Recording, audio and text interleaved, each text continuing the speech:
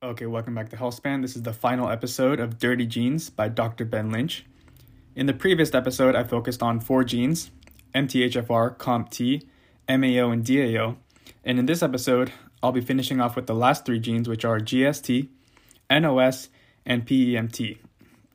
Now, in the previous episode, I didn't do the best job of explaining my distaste and my dislike for this book, so I found this article that I wanted to read, explaining what I was trying to say in the previous episode of why I didn't enjoy this book.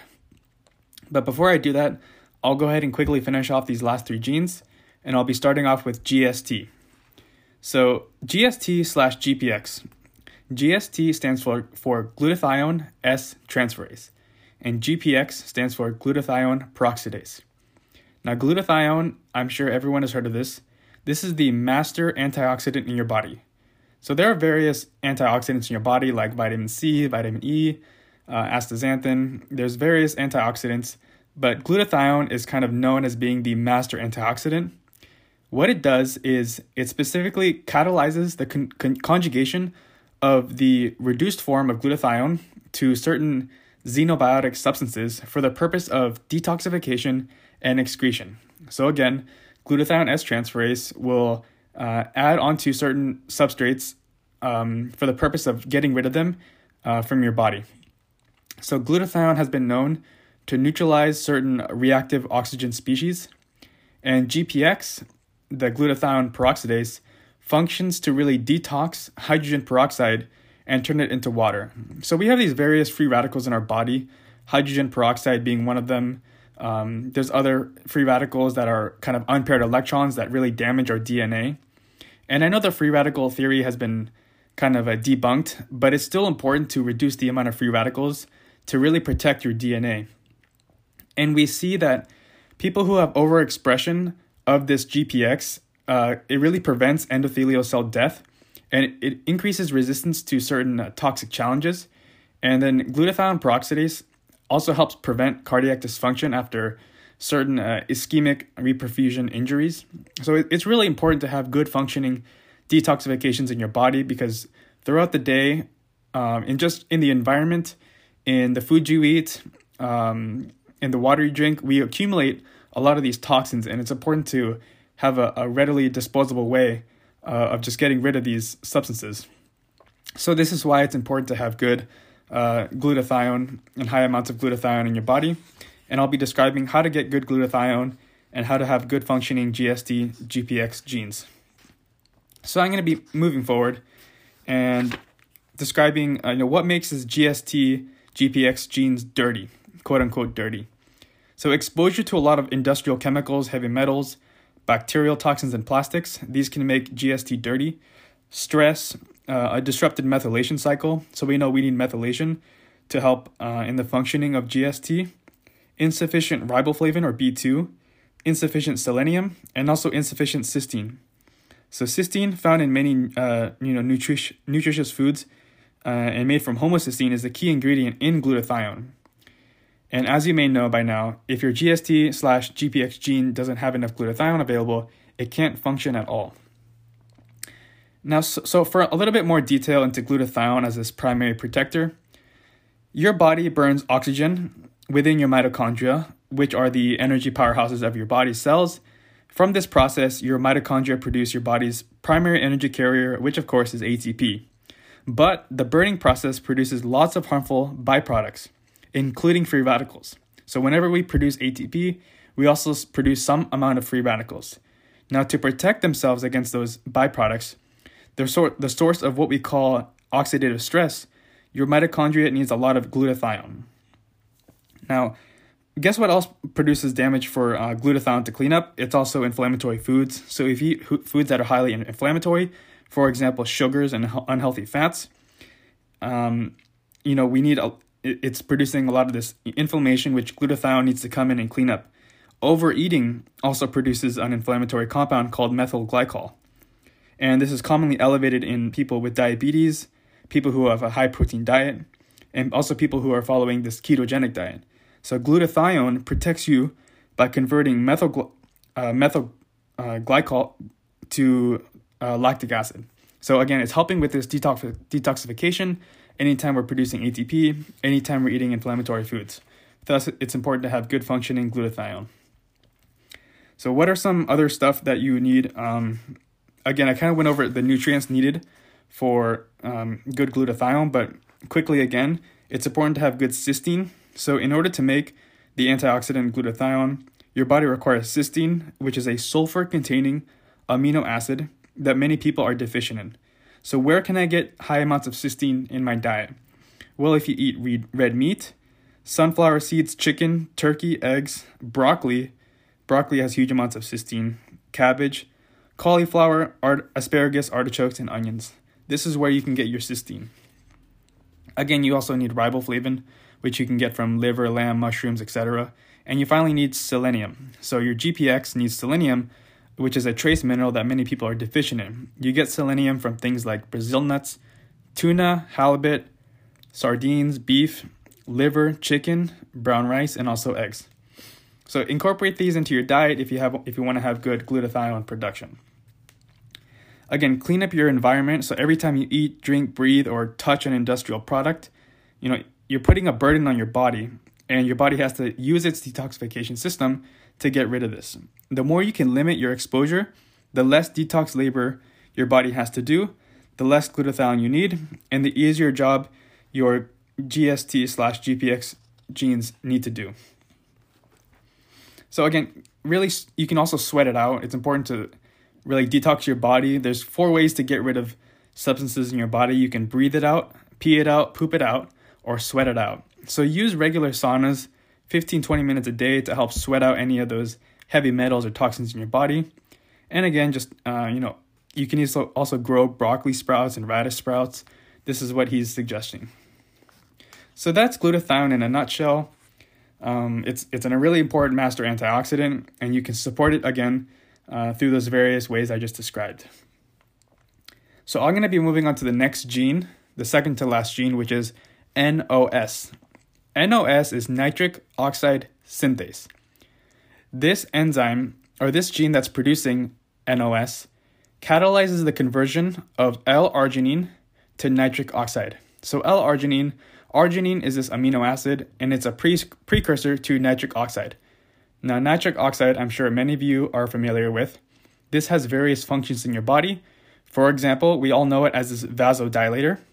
We know it relaxes blood vessels via relaxing smooth muscle in the lining. It's important in cell signaling. It's important for development of the nervous system. It's important for peristalsis, which is the movement of food in your GI tract. It's important for sexual arousal, and it's important for angiogenesis. So those are all the functions of nitric oxide. Most people know nitric oxide through the fact that this is how kind of Viagra works. So Cialis, Viagra, they inhibit the enzyme that breaks down nitric oxide. So you're essentially getting more nitric oxide, causing this, longer lasting erections, more blood flow in that area, etc. So that's probably what we know nitric oxide for. But again, it has these various functions in your body. And to move forward, what are some signs of dirty NOS3? So common signs include chest pain or angina, anxiety, cold hands and feet, depression, heart attack, erectile dysfunction, high blood pressure. We know diabetes also dirties up your NOS3 if it wasn't already born dirty. So instead of making nitric oxide, your NOS3 actually makes superoxide, which is a free radical. So it's really important to prevent diabetes and prediabetes. Now, another NOS3 danger is birth defects. So again, I mentioned how nitric oxide is important for nervous system development. So during fetal development, your baby is growing rapidly and needs you to form new blood vessels to nourish his or her developing cells and tissue. So this is another important function of NOS. And another impact of NOS is for women. So if you're a woman and you're pregnant, during pregnancy, women experience high levels of estrogen and nitric oxide. In fact, estrogen stimulates NOS3 to work better and to produce more nitric oxide. This additional nitric oxide is essential for forming new blood vessels, preventing blood clots, and increasing blood flow to the developing baby. If you have a dirty NOS3 during pregnancy, you're at an increased risk of recurrent miscarriages, congenital birth defects, and also preeclampsia. How about NOS3 in postmenopausal women? So we know postmenopause, your estrogen plummets and your hormones are thrown off. The risk of all types of heart disease, high blood pressure, blood clots, and heart attack increase dramatically for women after menopause. That's because estrogen, as noted above, stimulates NOS3 to produce nitric oxide. When estrogen levels drop after menopause, nitric oxide production falls and cardiovascular risk increases. So again, I'm showing you the importance of having good NOS in your body for women, for men, for everybody. It's important to have good functioning nitric oxide synthase, gene activation, gene expression. What are some key nutrients for a healthy NOS3? Well, you can use, like I mentioned, arginine is an amino acid that's a precursor to nitric oxide. So you can have high amounts of arginine. This will help support nitric oxide. So where can you get arginine? Places like turkey breast, pork loin, chicken, pumpkin seeds, spirulina, certain dairy products, chickpeas, lentils. We also need calcium. So your NOS3 also needs calcium, which you can get again from cheese, milk, other dairy products, dark leafy greens, green beans. Your nitric oxide synthase also needs iron. So we can get iron from, again, liver, seeds from squash and pumpkins. We also need riboflavin or B2, which again, you can get from places like liver, lamb, mushrooms, etc. Finally, nitric oxide synthase needs plenty of oxygen, which you obviously get from breathing. So if you have sleep apnea, if you're a mouth breather, if you snore, if you have chronic sinus congestion, this can decrease the amount of oxygen in your body, and you won't get proper nitric oxide production in your body. So those are some ways to really have good functioning NOS. Now, just to quickly finish off with the last gene here, it's a PEMT. So PEMT stands for phosphatidyl ethanol amine N methyltransferase, or PEMT.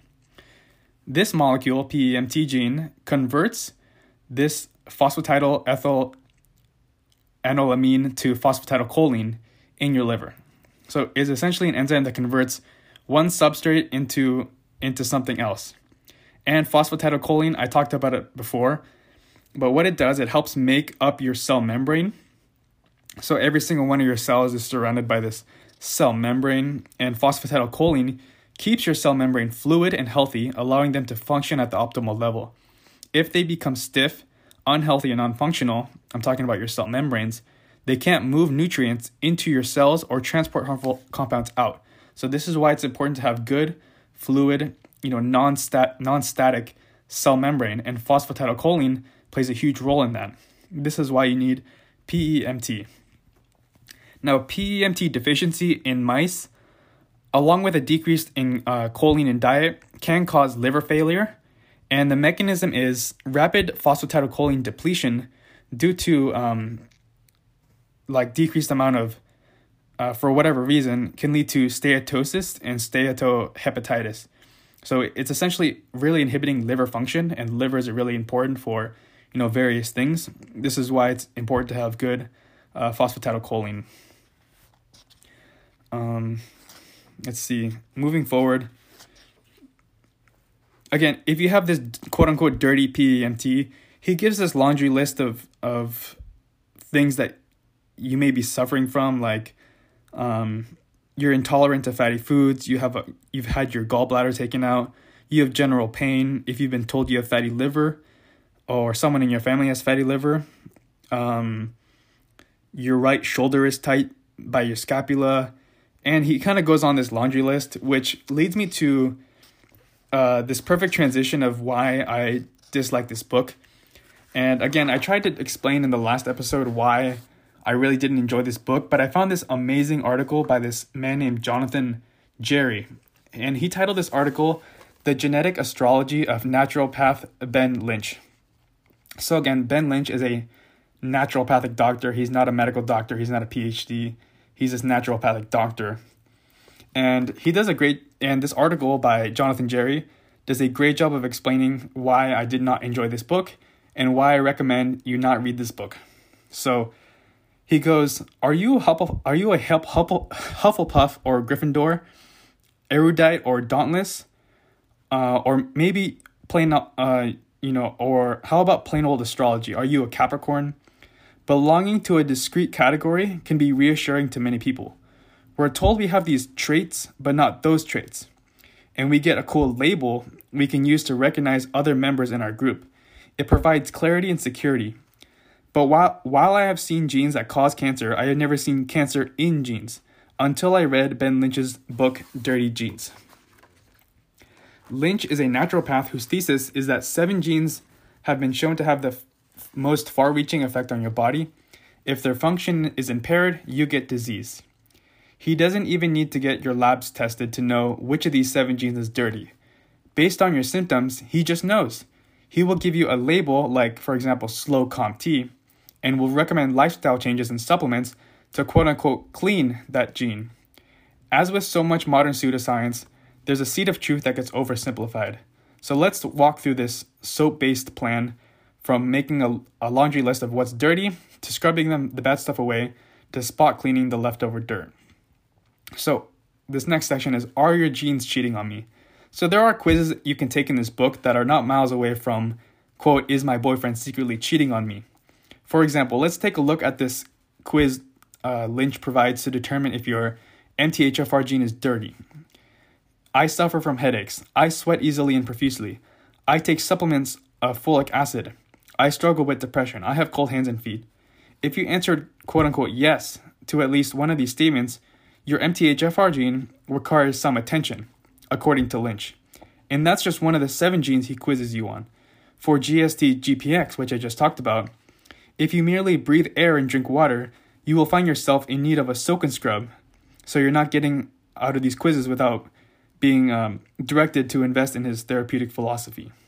And this is the hallmark of pseudoscience, which is the creation of a simple boogeyman. So for acupuncturists, it's the impaired flow of the so-called rivers of energy within your body. For chiropractors, it's this type of misalignment in your spine that radiologists can't even see. For Lynch, it's the impaired function of these 7 genes. So he kind of goes on and he says, but do genes get dirty? Lynch uses the term as a simplistic analogy. What he means is that genes can malfunction. And then he talks about how genes are these stretches of DNA that contain instructions to make proteins, which are, do various functions in your body. And if your genes contain mistakes, the protein they will produce will be short or missing a bit or unable to adopt the right shape to perform the function. So this is all true. And it's also true that Lynch explains in his book that epigenetic modification can also negatively impact our genes. The real problem is that Lynch stops at this kernel of truth, and he believes he's figured it all out. Long lists appearing throughout his book inform us that quote-unquote dirt on or within 7 all-important genes he's chosen are associated with everything from Alzheimer's disease to vascular dementia. In truth, we have over 20,000 genes. And while some are central in their functions, compared to others, trying to explain every bit of anxiety, every lack of motivation, every headache with the short list of 7 like culprits is simply misguided. So a mixed bag of laundry. Once you have been assigned your very own genetic zodiac sign, like for example fast COMT or slow DAO, you're invited to kind of move on to this soak and scrub phase, where broad lifestyle changes are supposed to clean up your dirty genes. So I'm just going to finish off with this last little bit. None of these recommendations, it bears mentioning, requires any knowledge of your genetics. Getting high quality sleep, eating better, and managing our stress level are universal instructions for a healthy life. So this article goes on, but I'm just going to stop here so you understand the gist of what this guy's saying. He puts you in a category like a certain zodiac sign, or he puts you in this basket like, oh, you're a Gryffindor, you're a Hufflepuff or whatever. And then he's saying, just do this stuff and it'll clean your genes. And like, oh, you feel this way, you must have this dirty gene. And you can do this soak and scrub phase, which he has in this book, to help clean up your genes. Oh, and what do you know? He also has his own supplements and vitamin formulations for you to buy if you're suffering from any of these diseases. So he'll give you a broad list of complaints, and it sort of reminds me of like a fortune teller and card reading. You know how someone goes to a fortune teller and they tell you like this very broad, generic thing, and it comes true because it's so broad and generic. That's how I felt about reading this book. So again, we have over 20,000 genes, closer to 30,000. And while these 7 genes are extremely important, they're not the end-all, be-all. And the generic instructions of cleaning up your genes is very simple. Living a healthy lifestyle, exercising, sleeping right, eating healthy foods, fasting, reducing stress, reducing chronic inflammation, stuff like that. That's how you optimize all your genes. That's how you take care of everything, by just having a simple, healthy lifestyle. Okay? It's really that simple. It's not that you have a dirty gene and this is why you're feeling a certain way. Okay, so that's the essence of what I'm trying to say in this book. This is like the 13th book I've done in my podcast, and it's probably my least favorite. I don't recommend reading it, and I'm glad I finished with it. So I'm going to conclude the podcast here. Tune in next week for another episode of a new book. I'm going to be covering probably Why We Sleep by Dr. Matthew Walker. But if you have any book suggestions, send me a DM. Let me know. I'll go ahead and cover that book. I hope you learned something. I hope you enjoyed it. And I hope you tune in next time. Thanks for listening.